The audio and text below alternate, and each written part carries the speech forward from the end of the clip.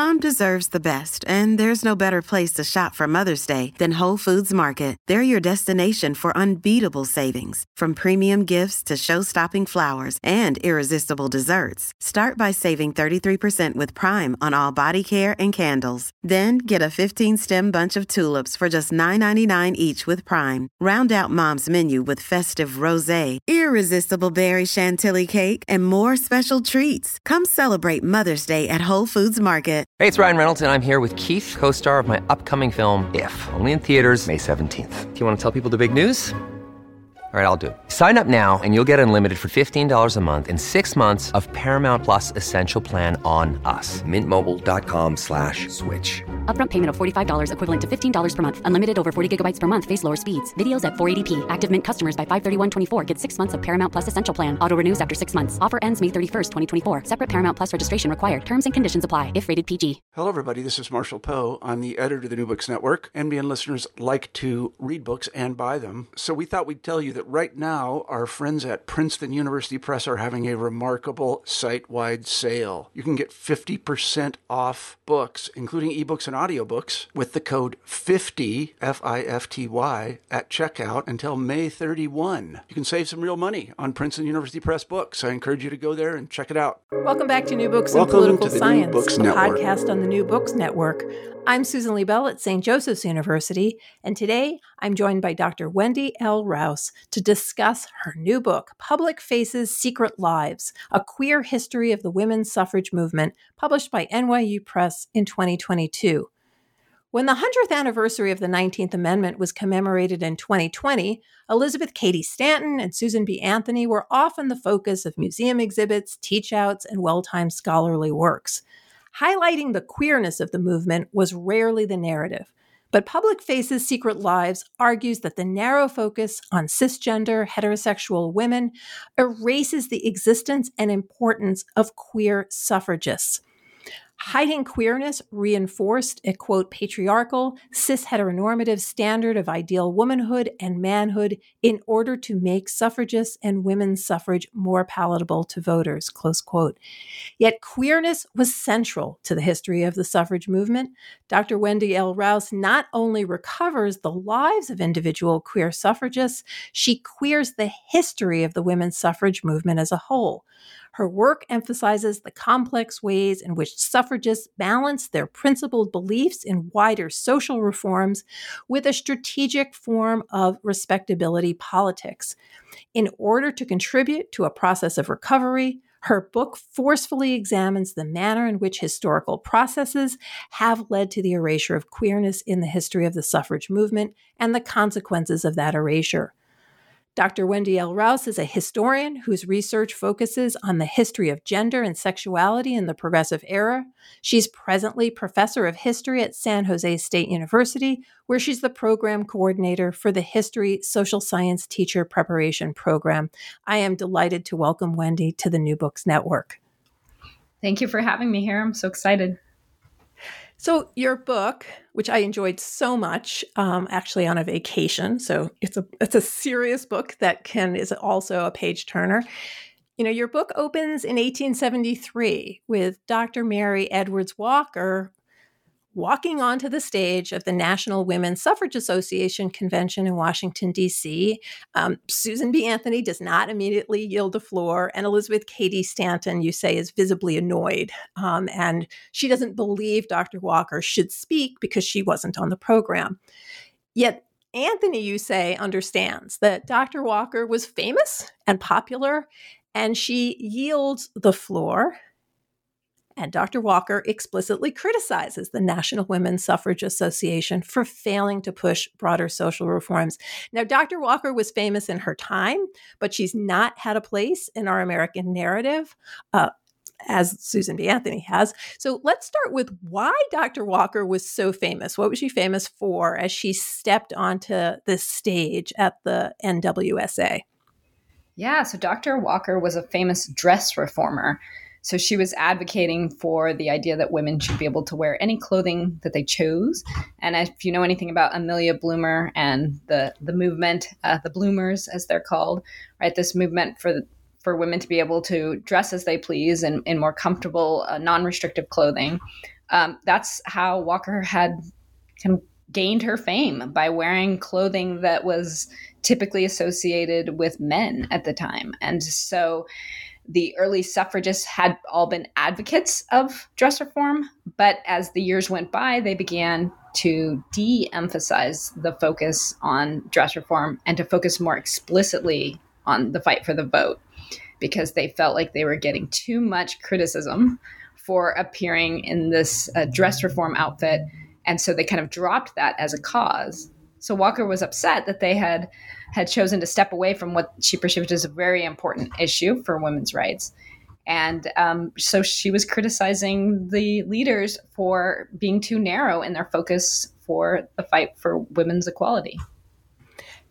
Two things. One, remind people who Walker was, in addition to the dress reform piece, because she's Dr. Walker. And also, why was dress reform so important to her?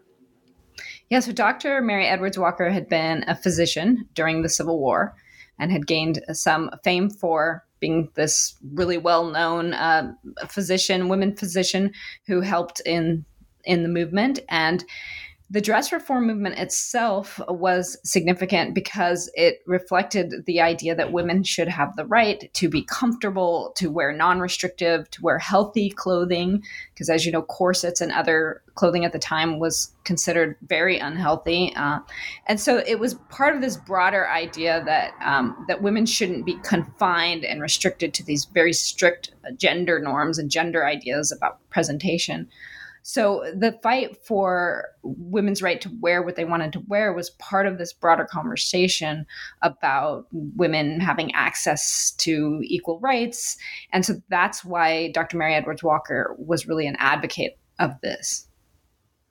So, and we're going to talk a lot about all of the things that you just said, but why this project for you now? Tell us a little bit about your previous scholarship and how this book, builds upon it. Yeah, so in the past, I've mostly focused on the progressive era, so about 1900 to 1920. I've looked at immigration history. I've looked at the history of families and children and women's history specifically. My last book was Her Own Hero, The Origins of the Women's Self-Defense Movement. And I was literally looking at how women began studying boxing, jiu-jitsu during the early 20th century as a means of physical empowerment, right? As a means of stepping outside the gendered norms and really being able to protect and defend themselves on the street and in their own lives, in their own homes, from violence that they faced as women. And when I was researching that project, I noticed this clear association between the women's self-defense movement and the women's rights movement, or the suffrage movement at the time. And this really fascinated me because I saw these connections between this idea of their physical empowerment and their political empowerment. And so that made me much more interested in the suffrage movement itself. I always taught suffrage history, in my U.S. history classes. And another thing that I started to be curious about was the relationships of the individual suffragists. Because what I noticed is that we tend to talk about the political history, right? We talk about their fight for the ratification of the 19th Amendment, and we forget that these were real people with real lives, and that their choice to be involved in this movement really impacted their personal lives, their personal relationships. Even in this argument that we're talking about between Elizabeth Cady Stanton and Susan B. Anthony and Dr. Mary Edwards Walker, right? There's all kinds of personal politics that come into play. So I was curious about the lives of the suffragists and how did their involvement impact their relationships. And as I started diving into some of their individual lives, I noticed that their relationships were indeed very queer. Very gender nonconforming, very sexual nonconforming. I mean, there was a lot of same-sex intimate relationships in the movement. And so that led me into wanting to know more about that aspect of the history of the suffrage movement. And one of the things I like most about the book is the way in which the suffragists emerge as individuals who are part of a wider movement. They are all very different. You don't try to make them similar. You also don't try to put them at war with each other, but you really try to show the complexity and the texture of this movement in a way that I've not seen in other suffrage history. So thank you. I really enjoyed that part. You speak explicitly at the beginning of the book about language choice. You say that you're going to use the word queer as an umbrella term, to refer to suffragists who were not strictly heterosexual or cisgender. And I'd like you to explain just a little bit more about that choice and why you think it's an important choice for capturing the identity of 19th century people who might not have used that word themselves to describe themselves. Yeah, this was an issue that really was a concern in the very beginning of my research because I was new to studying LGBTQ history or queer history, and I wasn't exactly sure what language I should be using. So I did a lot of research and I learned a lot about queer history. And as I learned, I started to understand that really our modern ideas about gender and sexuality cannot be applied to the past because they didn't live in the same time period. They weren't experiencing the same social norms that we do today. And so any of the modern terms like lesbian or bisexual or pansexual or gender non-binary or gender queer, that really doesn't apply when looking at the past because they didn't have or use those words to describe themselves. Those were not in common usage in the pre-1920 period. Even though maybe those words existed, they weren't being used by the individuals to identify themselves. There was also no common queer community, right? There's no LGBTQ movement yet. So there's no sense of this, we are united in a struggle together, fighting for common cause. So with that, then, when we're talking about the past, we can't say, therefore, queer people didn't exist, right? Because queer people have always existed. But the terms that they used differed from what we use today. So queer is often seen as a broad term to identify, as you said, anyone who is non-heterosexual or non-cisgender. And I found that that was a much more encompassing term that allowed us to talk about gender nonconformity, a variety of gender expressions, a variety of gender identities and sexual identities. And it made it much more easy to kind of address this queer history of the suffrage movement without getting into the weeds of the modern terminology debate. And I really think it works for the reader. I mean, I think you explain it so clearly in the opening, and then as it's threaded through, the words work. Like they don't jar the reader out of the time period that, you're focusing on. And I think the book is trying to show complexity, right? It's really trying to add an entire dimension that has been erased. And we've seen some excellent work on how race, for example, is ignored, and also how it fractured the movement. How leaders opted to leave out contentious issues of equality in order to satisfy, in the case of race, Southern suffragists. What are some of the cleavages? Obviously, you're alluding to them in the opening story about Dr. Walker walking onto the stage and Susan B. Anthony and Elizabeth Cady Stanton there. What are some of the cleavages that you think your book reveals within the movement, and how do they help us better understand the movement as a whole? I think the biggest kind of overarching theme is that there is a great deal of diversity within the suffrage movement. There are individuals expressing a wide variety of gender identities and sexualities, races, ethnicities, right? There's a lot of diversity in the movement, and it's difficult for them to identify what is the main issues that we should focus on. How do we gain popular support for these ideas, these broad ideas of women's rights? And what happens then is there's almost this huge debate within the movement about how they publicly should present themselves.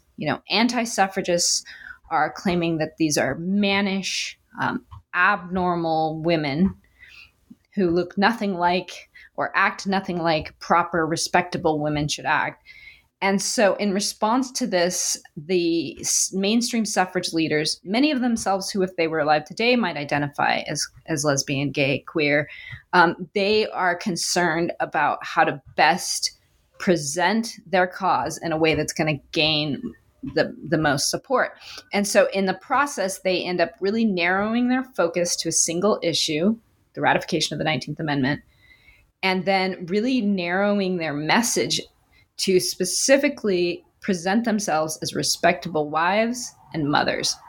even though many in the movement, most I would say, were not married, were not heterosexual, were not like even interested in some of these same issues, were not white, were not middle class. They started to do that as a conscious attempt to try to gain the popular support.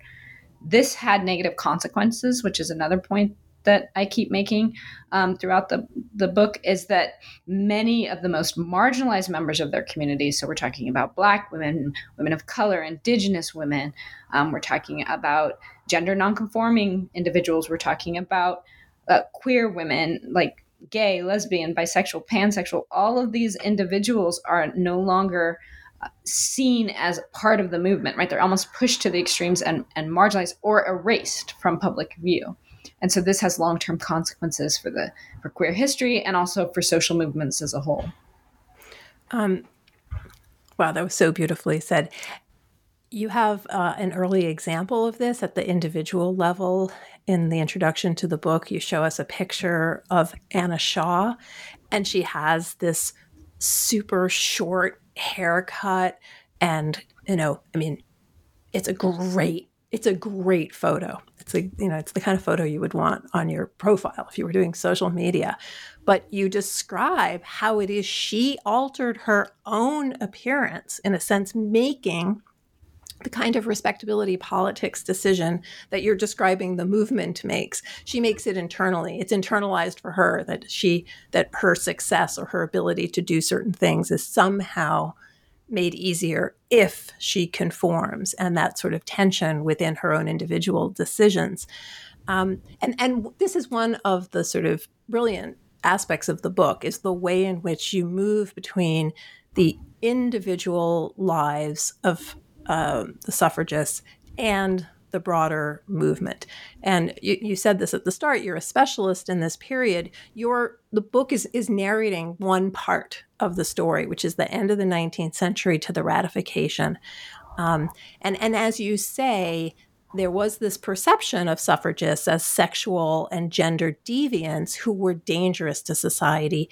And I'd like you to outline just a little bit more about what that propaganda looked like in terms of depicting the suffragists as dangerous, and who was that message coming from.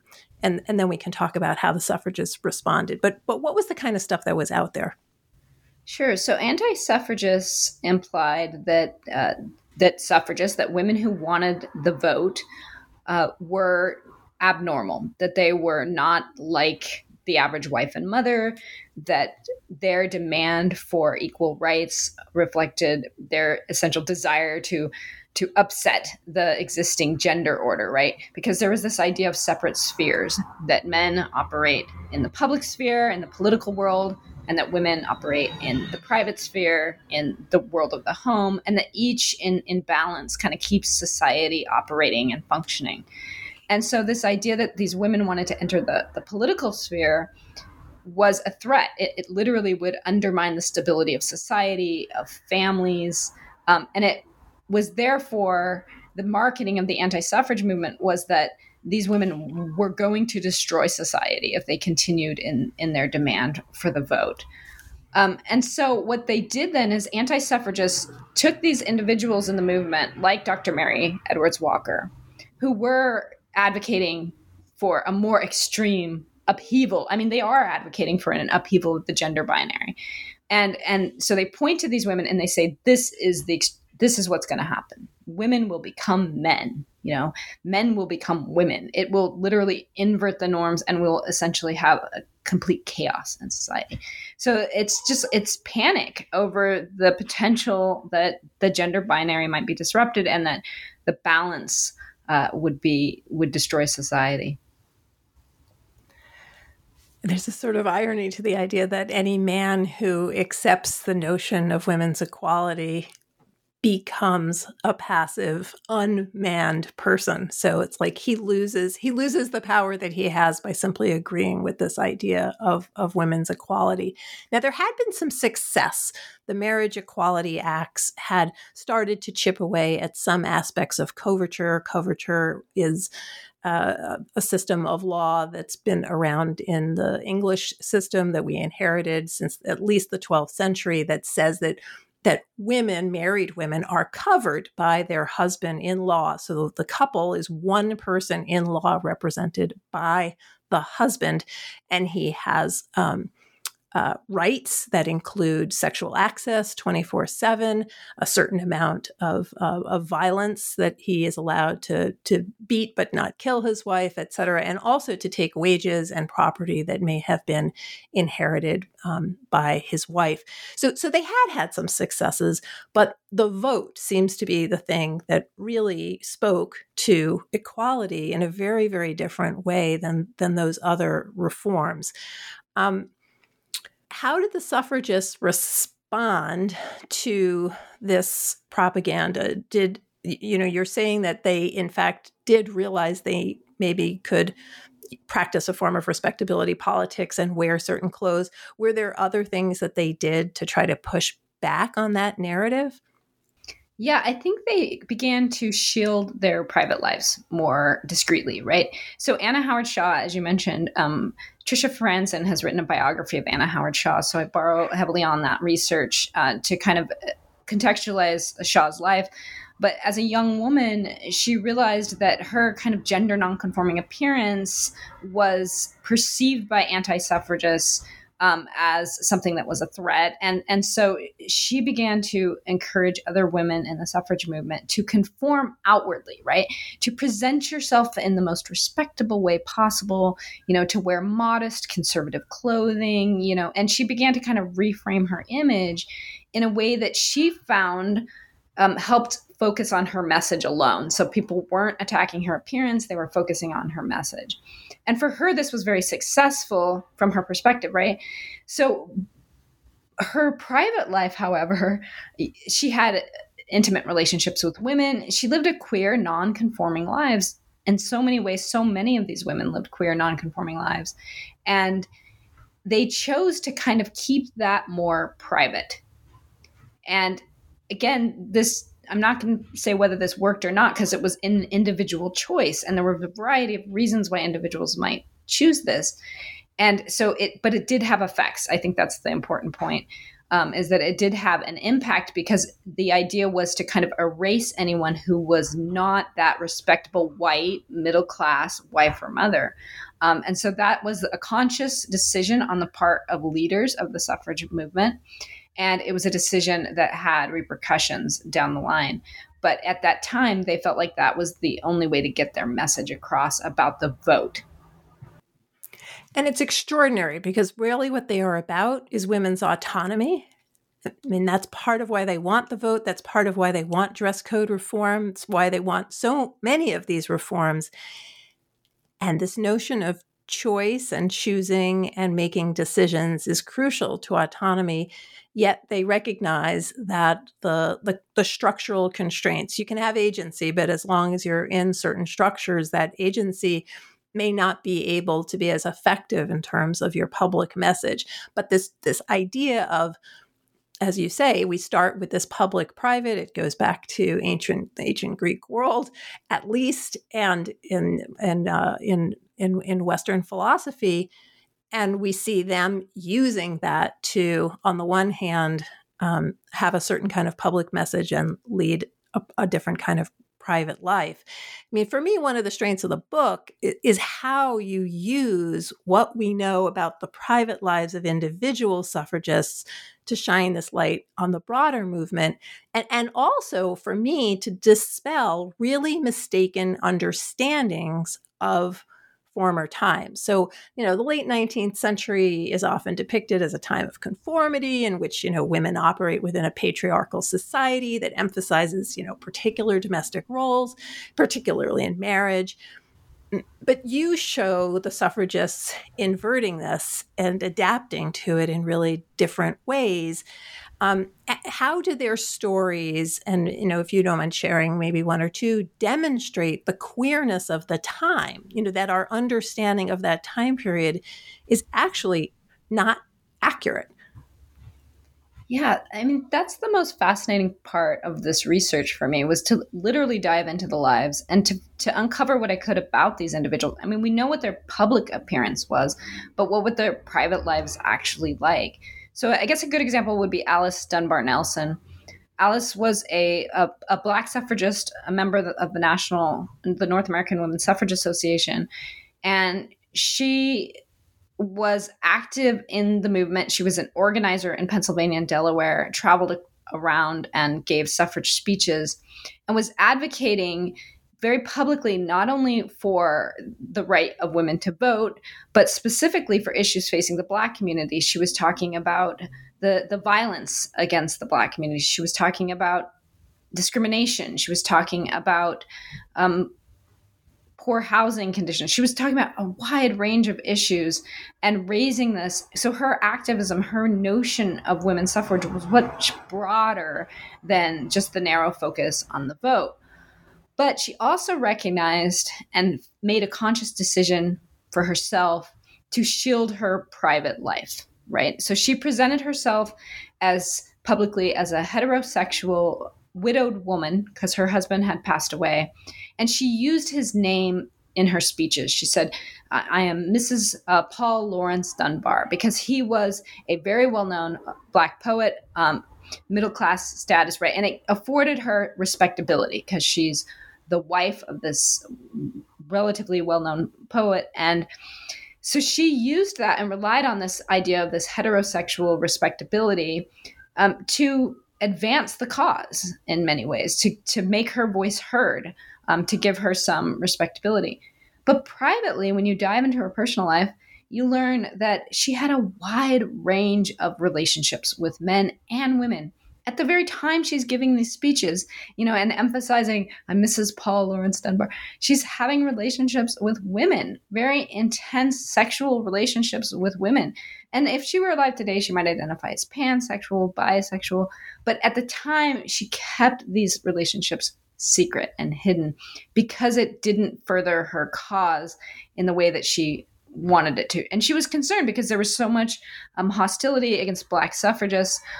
They were often attacked as being a sexual deviants, it's sexually immoral.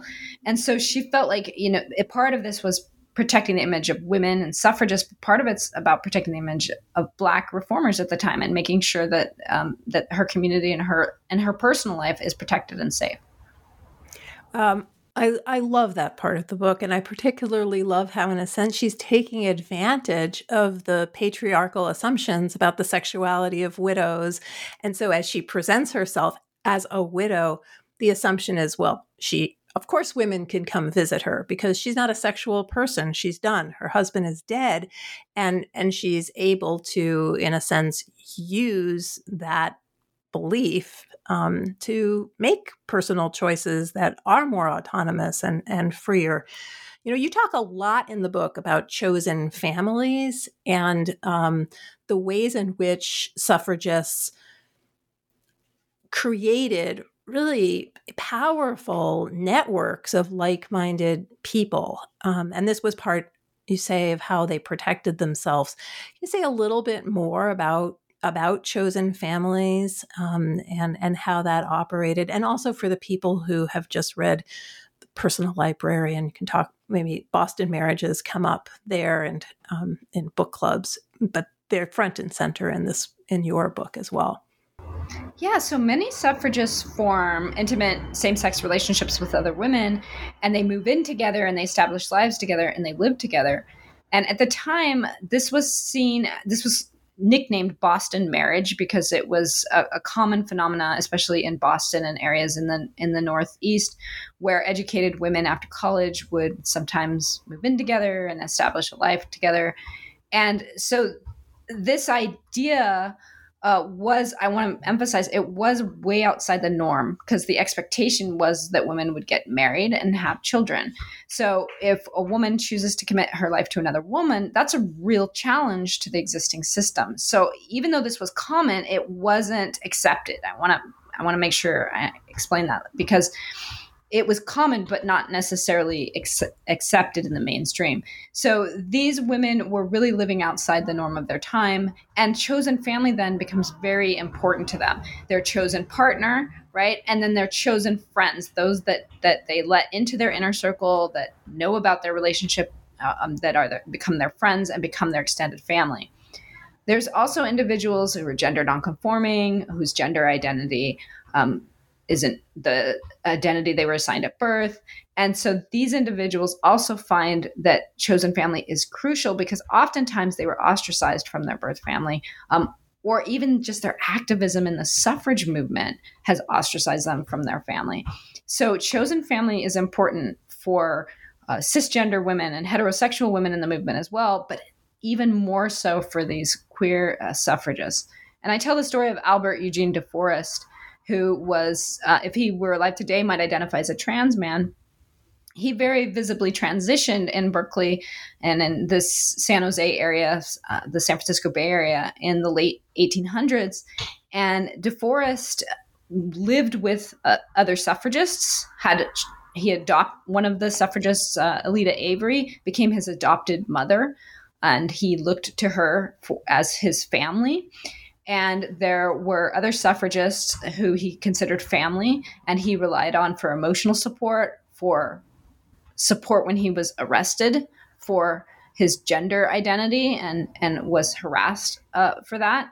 And so they became his kind of chosen family, kind of protecting him and nurturing and supporting him. And he was very active in a variety of reform movements at the time and was able to live his life and have this very rich and fulfilling life and career, in part because he created a family that would support him.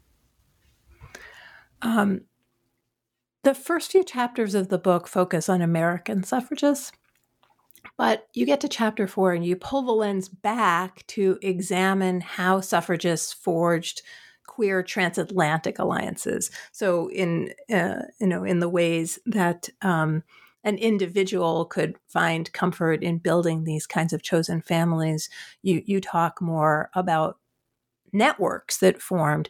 And I'm wondering if you could say a little bit about the effect those networks had on the personal lives of the suffragists, and also moving their substantive claims, for women's rights, forward. So both the personal and settling their suffrage goals, making their goals successful. Yeah, I think that this chapter really helped me understand just how important these alliances were. Like, I knew there were connections between the British suffrage movement and the American suffrage movement, but I didn't realize how personal these connections were until I really started kind of looking into this. So I use a couple of stories in there to highlight these transatlantic connections. And I think the most interesting one is Alice Morgan Wright.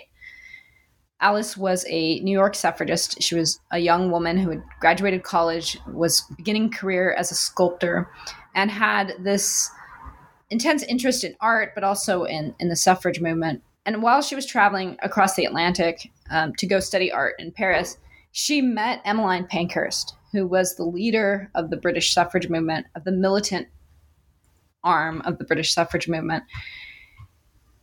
And Alice was so enamored by this suffrage hero, right, that she kind of begins hero worshiping her. She writes letters back to friends at home. I can't believe I've met, Pankhurst, and she's the most wonderful woman ever. And she develops what is clearly a queer crush on Pankhurst. And Pankhurst was an older woman who had much experience with many of the young women in the movement who were enamored with her. And I think she saw her as just a young mentee. She was going to encourage her activism and encourage her to pursue her career in art. So Alice ends up keeping in contact with Pankhurst, writing letters. She's in Paris and Pankhurst is in London. And Pankhurst is just letting her know, this is what's going on in the movement. How are you? How's your work? And eventually, Alice just cannot resist traveling over to London and participating in the mass movement that is happening of the British suffragettes in England. And she gets arrested holding a rock in her hand, about to break a window in the famous mass window breaking campaign that occurred in London. And she is arrested. She is put in prison in Holloway with hundreds of other suffragettes. And her family back home finds out about it because it's headline news in the American newspapers that this American girl is arrested in London with the British suffrage movement. And so her parents are horrified. Her family is just, they don't know what to do. They're trying to get over to England and try to get her out of jail. But she is having the time of her life because she's not only imprisoned for the cause that she cares about the most, but she's imprisoned alongside Emmeline Pankhurst. So she spends her time in prison writing love poems to Emmeline that are published in the book. And just, she creates a mini sculpture of Emmeline. And she's just having the best time ever and doesn't even want to be taken out of prison. So it ends up becoming this debate within her family. But when she is released from prison, she does remain active in the movement. And in fact, later in her life comes back into the United States and helps fight for women's suffrage here, and later has a partner, same-sex partner that she lives with for the rest of her life, who's active in the militant arm of the U.S. suffrage movement. So it just shows you how important these connections were. And later in their life, in fact, in the 1920s and the 1930s, her connection with Pankhurst and with many of the other British suffragettes continues to fuel their activism, and they create coalitions across the Atlantic to fight for women's rights into the 20s and 30s and beyond. So these connections that they created were literally lifelong, and they helped forge these bonds in the suffrage movement internationally. The book is so good at describing the impact that space has. I mean, in the vignette you just gave, the idea that prison becomes the space in which one could come to terms with your commitment to activism, or explore your own sexual feelings, or your art, making the bust of Pankhurst, for example.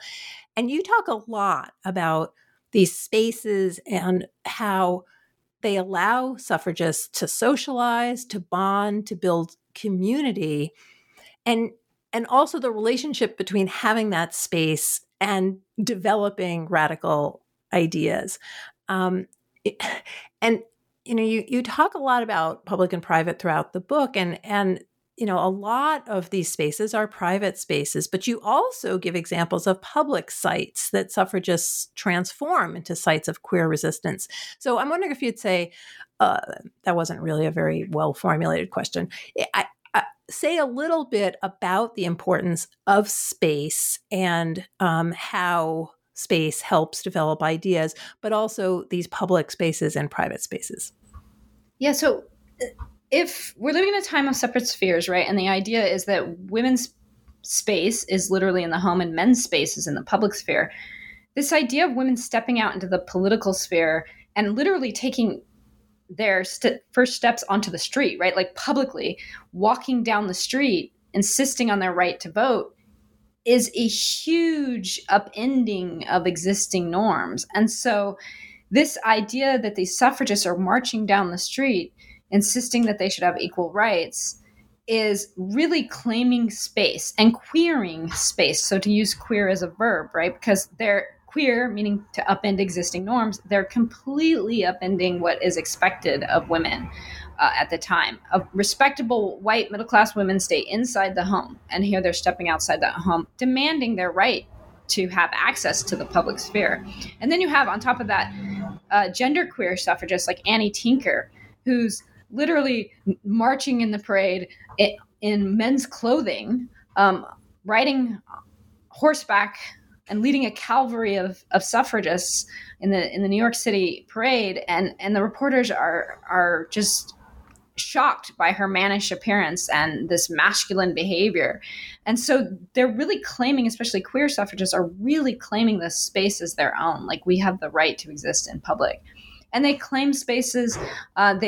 When the National Women's Party, I talk a little bit about their establishment of headquarters, in Washington, D.C., was a very physical claiming of space. This is our right to exist. We have the right to operate in Washington, D.C. And so there's a claiming of space there. And then also in their private spaces, these women-centered spaces become opportunities for them to develop much more intimate relationships with each other and open up a variety of queer possibilities in their romantic and personal lives.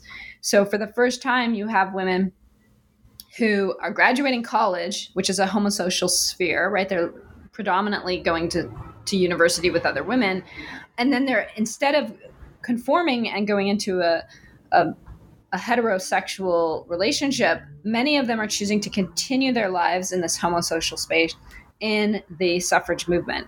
And so in the process, they are living with other women, rooming with other women as they travel. And literally their whole lives then is about women. And this offers an opportunity for them to develop intimate relationships and romances, to fall in love. And so there's lots of examples in the book of women falling in love within the private space of the suffrage movement. For me, one of the most poignant chapters was about queering traditions of death rituals and grieving. You talk about, quote, the public mourning and commemoration practices took on especially significant meanings for suffragists who lived non-normative lives, unquote. And I'm wondering if you can explain a little bit about how suffragists managed to memorialize and grieve their queer relationships, and why you think these practices affect how we remember queerness, not just the queer individuals. Yeah, I ended up writing a whole chapter on death and death ritual, in part because when I was trying to uncover their personal lives, I found a lot of the evidence of their queer relationships literally at their death. So I ended up looking at probate records to see, who did they leave all of their life belongings, their possession, who did they leave that to? And what I discovered is that oftentimes it was these intimate relationships that they had struggled so much throughout their life to maybe hide or to conceal from public view because of their professional lives. Suddenly these were very clear at the moment of their death. So that's how I ended up writing about death. And what I find is that they really do queer death ritual as well. They upend what's expected. So what you normally would see with heterosexual couples, you're seeing with these same-sex relationships, right? That you're seeing that they are taking these rituals that we typically associate between a husband and a wife, and they are modifying those and adapting those to their queer lives. So the best example of this is I tell the story of two California suffragists, Gail Laughlin and Dr. Mary Sperry. And Laughlin and Sperry were active in the California suffrage campaign, and they met because of their involvement in that campaign. Dr. Mary Sperry's mother was the president of the California Women's Suffrage Association, and Gail Laughlin was hired to come from the national headquarters to organize the movement in California. And so that's how they met. And they fell in love, and they lived together within the Sperry family home in San Francisco. And then they also left and lived for 8 years in Denver together, where they lived and had careers and kind of developed their relationship.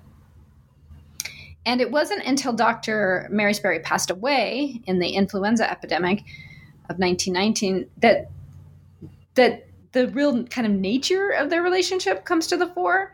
And how that happened is when Sperry passed away, she asked in her will that everything be given to Laughlin, and that even her physical remains be cared for by Laughlin. But the Sperry family was livid. They did not want Laughlin to be the one that cared for their daughter's remains and that inherited her property. So they took her to court. They challenged it. The case went all the way through the court system. And essentially the court sided with the will that it should stand. It was Dr. Mary Sperry's wishes. And so the Sperry family was so upset that they essentially created on the family tombstone, on the family headstone in Stockton, they inscribed Sperry's name and said in memoriam, because her remains were not there. But her remains were passed on to Laughlin, who cared for them for the rest of her life. And Laughlin was upset because her own reputation was attacked in this court case. The Sperry family said that that she was domineering, that she was masculine, right, implying sexual deviancy. And Mother Sperry even said they lived together and they slept together in the same bed, right, implying the sexual deviancy. So Laughlin decided that she was going to just carry on, and she carried her partner's ashes with her for the rest of her life and cared for those until she passed away something like 30 years later. And when she passed away, she insisted in her will that they be buried side by side, laid to rest under the same headstone that bared both of their names. So ultimately, in their death, they were together as they were in life, but it was a very visible reminder of this power of these queer relationships and the enduring nature of them, even beyond this life. It's a great story. I mean, the book is full of great stories. That particular chapter was a favorite of mine. You know, the book focuses on individuals, but really your wider point is that queerness has been erased from the history of the suffrage movement, which seems ridiculous because as you read the book, it's everywhere. It's threaded through. This is not two stories. It's multiple stories and at all different levels. What are some of the ways in which queerness has been erased, and how has history as a discipline been part of that centering or decentering of queerness? And what methods do you use to reverse that erasure? And do you think authors who are pursuing any kind of history need to be aware of? Yeah, so as time goes by and as the suffragists begin to age, they get older, and they're concerned about their legacy. They're concerned specifically about how history will remember them, what stories will be told about them after their death. This is happening. This is coinciding with the 1940s, the 1950s, the 1960s, right? There's an intense amount of homophobia during that time period. So many of the suffragists choose themselves to destroy evidence of their queer lives. You literally have suffragists talking about destroying their letters. So Alice Morgan Wright's partner, goes through and removes all the letters that exist between her and Wright.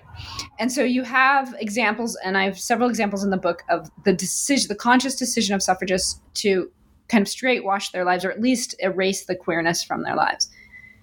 If they did not do that themselves, then oftentimes their biographers have done that because, again, they're writing these biographies of these great suffragists in a homophobic time. And so the concern is that there's evidence of their queer lives. We can't talk about that. So oftentimes they just do not mention it. So you get this kind of stereotypical old spinster woman who never married, and no mention that she lived with another woman for 40 years, right? So it's kind of this erasure, again, of another form. And then you have descendants also who erase the queer history of suffragists. So I talk about how Gail Laughlin's biographer was a family member and clearly knew about Laughlin's death and that she's buried with Mary Sperry, and chose not to talk about that, chose not to address at all this long history in this court case or anything about them having a life together. So sometimes it's the suffragists, sometimes it's their biographers, sometimes it's the descendants that erase it. And so then the difficult part for the historian is to try to uncover these lives that were consciously erased throughout time, and to try to figure out what was their life actually like, who were their partners, who was most important to them, and how did this shape their involvement in the suffrage movement. And so it's literally sometimes going through the scraps. In Alice Morgan Wright's collection, it was sometimes going through the back of her address books, which you wouldn't think to look, right? And then there's scribbled notes to her partner in there that I don't know if she was writing drafts of letters or what, but I would find evidence of that. Or going through and looking in her old notebooks from college, which you wouldn't think would have any reflection on her later career in life. And yet there are these queer love poems to other women where she's just imagining this future of living with these women. And so it really kind of illustrates her whole life and gives you an idea of exactly how queer many of these suffragists were throughout their whole lives. Well, it's a fabulous book. I enjoyed every page. Is there something that we haven't talked about that you would like to include in this discussion? I think just making sure that we emphasize how important these stories really are. queer history gets erased, women's history often gets erased, and it's important to recognize that these stories are part of the larger story, right? These are our histories, and that we must talk about history. And, there's a lot of efforts right now. There's the Don't Say Gay laws. There's a lot of attempts to try to hide and bury gay history once again. So this isn't something that happened in the past. It's something that's ongoing, this continued attempt to erase various aspects of our history. So I think it's important to continue to fight for our right to know our history and to make sure that we are telling these stories that are so important to all of our pasts. What is your current project focusing on? I'm going to continue to look at queer history. I'm looking at World War II potentially right now and some different aspects of queer lives because some stories have come forward. Through the process of doing this, I've learned a little bit more about efforts to hide queer history in different time periods as well. So I might be working on something like that, but it's still up in the air. Is that going to be hard? You're a master of the progressive era, and that is quite clear on every page of this book. You're bringing so much other background to move that far forward into the 20th century. Yes, we'll see. That's part of my trepidation, I guess, moving forward. But at the same time, there's stories that are coming to light that they need to be told. Well, Wendy, thank you so much for joining us on New Books in Political Science and History. The book is Public Faces, Secret Lives, A Queer History of the Women's Suffrage Movement, published by NYU Press in 2020. Thanks so much for joining me, Wendy. Thank you.